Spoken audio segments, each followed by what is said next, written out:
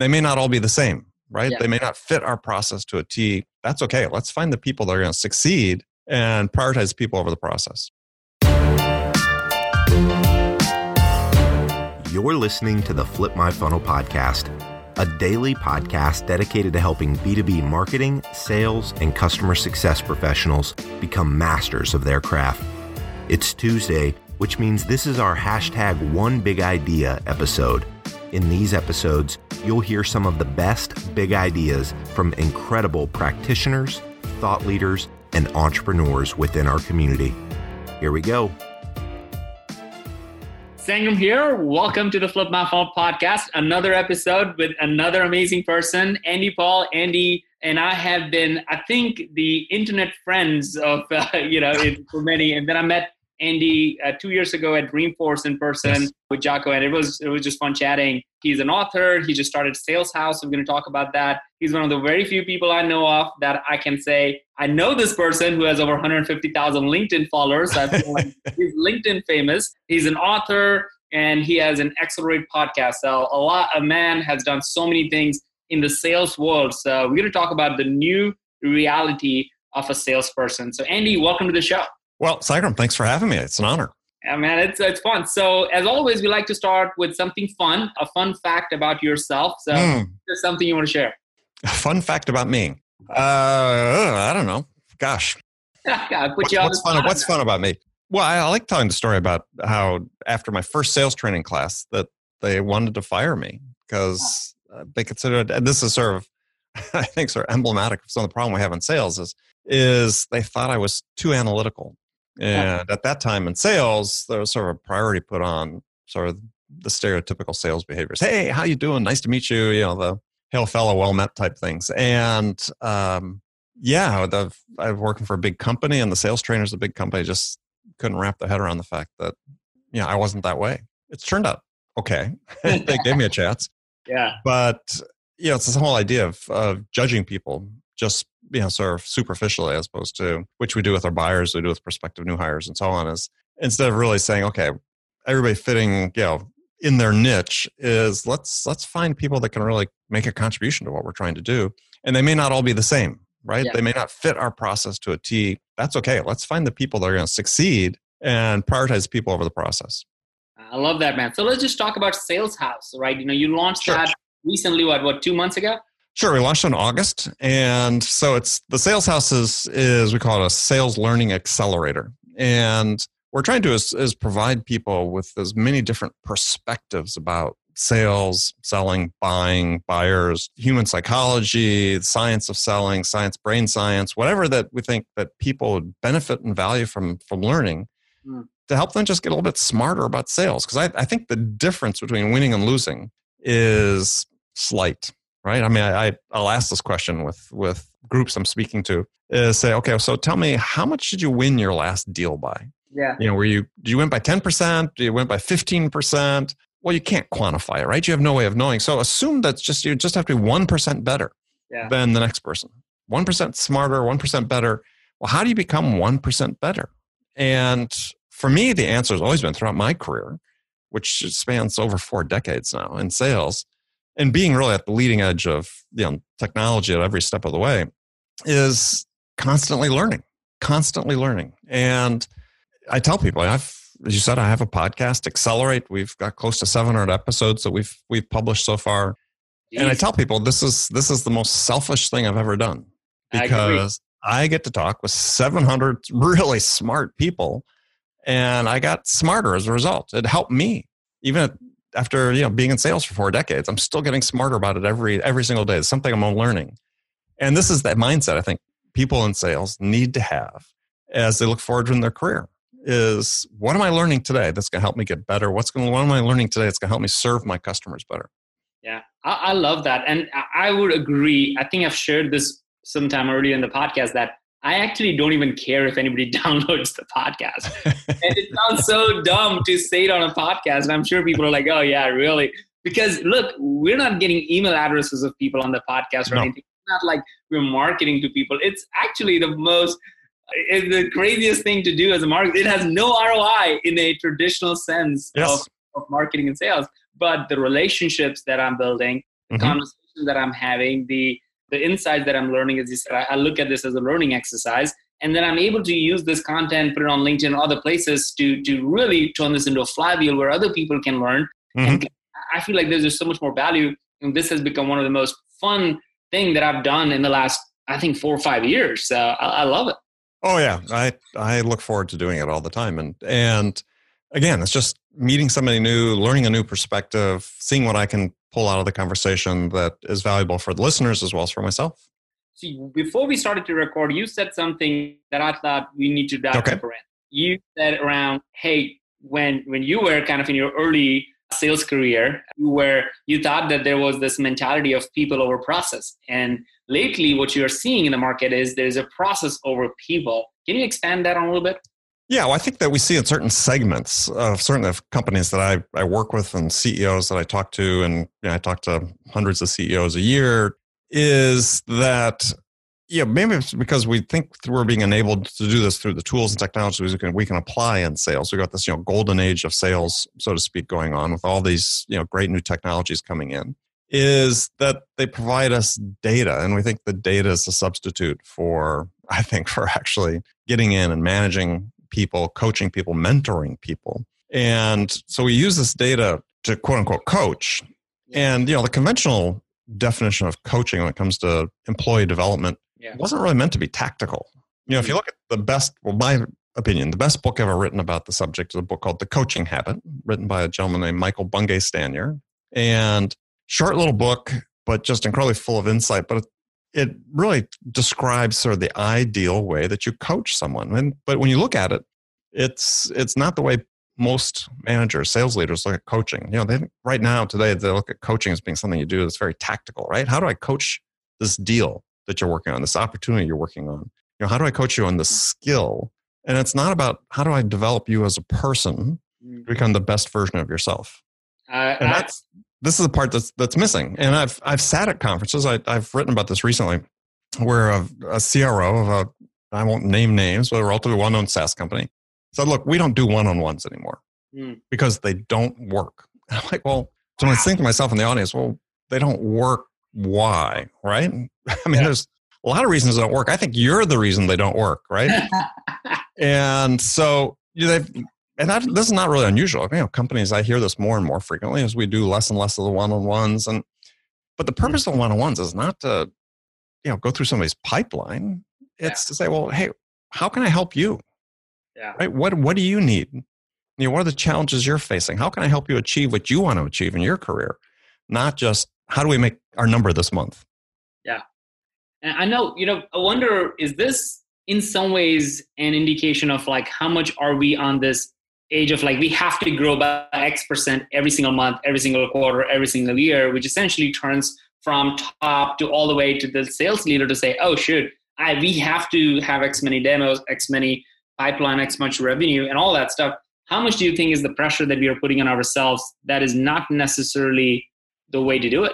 Well, I think a huge factor in it, right? But along with that, though, and this gets to the point I was talking before about being the best version of yourself, is that we have these standards we're using for, let's say, pipeline development that encourage a type of behavior that I think is bad and unsustainable. So if we're saying, look, we need to have X number of calls to generate X number of demos, okay, fine. Everybody, there is a ratio at some point. Everybody has a ratio. What we're saying now is that everybody has the same ratio. And I'll talk to CROs and say, okay, well, what's your growth plan for this year? And they'll lay this out, and they're talking about, they need 5X pipeline coverage, and that's going to yield a 20% close rate out of the pipeline. And I said, well, instead of doing that, right? Instead of saying, look, we're going to invest at the top of funnel and we're going to then hire all these SDRs to help go through the leads and so on. It's why don't we just increase our close rate to 21% from 20, and then 22 and 23 and 24 and 25. And it just doesn't occur to people. Yeah. So we're saying is we've got this process. Oh, this process works. Well, it's working, sure, but it's not infinitely scalable, and it's really not very effective. You are so right, man.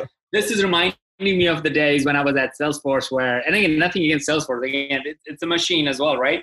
Right. And I remember I used to generate about 3,000 leads when I was at Pardot, And in the next conversation I had, we beat all the records at that time of number of leads was our goal. That's how I was measured. That's how my bonus was at that time. So I remember getting 3,000 leads, and the next conversation was, that was awesome, but can we get 4,000 leads now? Sure. I'm like, yeah, like, okay, well, where is this going to stop? And there are not that many people really, truly looking for this stuff. Exactly. Right. So at some point, you got to be better at what you do. Exactly. It's not a matter of just doing more. You got to be better at it. And you have to look at it in the piece parts. And for me, again, this is what's missing in so many sales leaders these days, because they're sort of wedded to the tools, wedded to the data. And again, we all have our ratios. I'm not saying we don't have ratios, but in my career, I was selling, for the most part, I was selling really expensive stuff, millions of dollars, large deals to large companies. But I had, 1.5 pipeline coverage. I didn't have 5x pipeline coverage. I mean, if I had a prospect, they had to close, right? And that's sort of my definition of a qualified prospect, is they were A, they were going to make a decision, B, they were going to buy from me. But we've sort of gotten away from that rigor about qualification. We're trying to bring some of that in. And we talk about it in depth in the Sales House. We have some courses about it. Is how do you truly qualify a prospect? I would tell people that if they really were qualifying prospects the way they should, you wouldn't have 5x pipeline coverage, because you're not dealing with that many qualified prospects at one time. It's typically what I've seen is the spreadsheet that starts from the CFO of like, hey, here's what we need, to goes to the CEO and then also the CRO. And then it's so easy to like just keep changing those small numbers of like, oh, let's just change this to like 22 to 23 and what happens. And it's such a model driven thing, because the people who are actually doing the work and the people who are actually looking at the spreadsheets, they just live in a lot of times two different worlds. Well, it's self-fulfilling. Yeah. Right. So if you're saying, look, we're going to put together our model, and as you said, model it through our spreadsheets, and you need 5x pipeline coverage. What you're telling someone is, we don't care about the quality of the prospect that's in the pipeline. You just need to have 5x. And again, to my way of thinking and the way that I've grown sales teams in venture funded companies, that's not the way you do it. I love that. All right. So let me ask you about TAM, total addressable market. I feel like this is something that I've been harping on a little bit. I'm super curious to get your thoughts on it. All right. I feel that we in marketing and sales have no idea what our TAM is in most companies that I'm talking to or listening to. They have no idea of how many companies, how many customers we truly can have. I'll give you an example. And I remember me doing this thing at, when we were raising money for term, like the venture fund, right? When we were raising money in the very, very early days, when we had no idea, we had 50 customers, we just like new kids on the block, right? So at that time, we would go to investors and say, hey, look at the B2B marketing automation world. That's a $5 billion market. Our market size is $5 billion. So we can have 10,000 customers. Right. And now when I look at it, I'm like, well, that's not true at all. Like, that's like just the overall people that... Now that you've got your money. Yeah, right. Now we're like, we actually can only sell to this vertical industry in this segment at this price point where they have certain things. And all of a sudden the TAM goes from being 10,000, 50,000 companies to like, oh no, we actually can sell to only 2,000 companies this year. And truly, if we only have 2,000 companies to sell to, we can't really mess up this whole formula of 5x, 5. It just doesn't work. Right. And I wonder, me going through this exercise, like every time I've asked anybody in sales and marketing, I'm like, hey, do you know how many companies you can actually sell to today? And they have no idea. Oh yeah, no, I think that's absolutely right. I mean, and for the reason we talked about before, when I gave the example, just, hey, we're just going to invest on top of funnel and then hire a number of SDRs, that's completely unmindful of how many companies they can actually sell to. Because these markets aren't infinitely scalable, right? There's even Salesforce selling to a very large market, it's not infinitely scalable. So I'd say most companies, especially if they're trying to raise money, they're not really as aware of it as they should be. Yeah. But again, I came from a background, I am, because I worked in an industry where at one point, I think I counted 300 potential customers in the world. I saw satellite communication systems. There just weren't that many companies. You're not going to mess up on your communication. Every one of them is like gold for you. Everyone was gold if they were qualified. And not then only just every customer was gold. And something that I've been writing about more recently too is that every interaction I had with them had to be valuable, had to deliver value to them, had to move them forward in their buying process. And you just couldn't afford to screw up. You had to bring your A game every single time. And now, again, I think we see especially with some of the metrics-driven processes, is people are way more careless about this idea of what the value needs to be every time they interact with a prospect. I hear you, man. All right, so I'm going to wrap this up with some of the things that I learned from this podcast. I always love to take a ton of notes. Sure. And then I would love for you to share one challenge for everybody who's listening to the podcast as to what can they do tomorrow to take some. All right. So a few things I learned. Number one, like this is something you are a prolific writer on LinkedIn. I think something recently you wrote, I think just a couple of days ago, was selling doesn't start until you ask a question. And I feel like that just made me think so much like, yeah, we're not asking questions. We're just waiting. It's not gonna happen. The other one was people over process. Let's not over optimize on the process that we lose the concept of that everyone is unique and everyone has different skill set. We have people in our own sales team at Terminus where some of them are great on videos and they are getting great results on videos. Some of them are horrible, like totally horrible on videos. Like they just never want to be on a video camera. Right. But great at emails. So if you were to like completely say, oh, the videos work, let's all do videos, they're going to lose. They're going to fail. So let's not over process engineer it. Let's make sure there's a balance there and we choose people over process. You made another great point that I think about it every day. I think is how do you get one person better? And regardless of your marketing, sales, the difference between winning and losing could literally be 1%. And what is that edge for you? So that was pretty cool. You talked about data, and it's something that we talk on Flip My Funnel quite a bit. You said that data is used for coaching, mentoring, whereas it should really be used to figure out how can you help your either customer or whoever you're actually coaching, how can you help them? Instead of really diving deep into that one particular deal, really figure out how you can truly help them, just not look at the numbers and say, well, you need to be doing more calls. It's really, how can I personally help you? And then the final one that really, I'm going to do some thinking on this. You're so right. The whole idea of like 3X and 5X, I thought that was standard to have a 3X or 5X pipeline. I never thought, and you made it this point, like, look, you had 1.5X and you knew who you're closing and you have very good, so you know exactly what that meant. So having a 1.5X pipeline was great. Today, 3X is, I think, less than average, and 5X is like the average right now. It's like you have to have 5X pipe. Right. It just means we're putting so much shit down the whole process that's what driving this. Is 1X or 5X is a big idea. Yeah, 5X guarantees you're going to close 1 in 5. I mean, it's like, it's nuts. Why are you spending all that time? That is crazy. All right, what is the one challenge you want to share with everybody? Well, I think the one challenge is, how do you make sure that every time you interact with a prospect that you're helping them make progress toward making a decision? And this is really the challenge for salespeople is, your customers are busy. We know this. This is, sort of a standard trope that everybody's, busy and running on crazy busy and don't have time to talk to salespeople. Well, if that is the case, and I'll argue it's always been the case. That's not any different now than it was 20 years ago or 40 years ago. People are busy and, talking to a salesperson is never high on their list.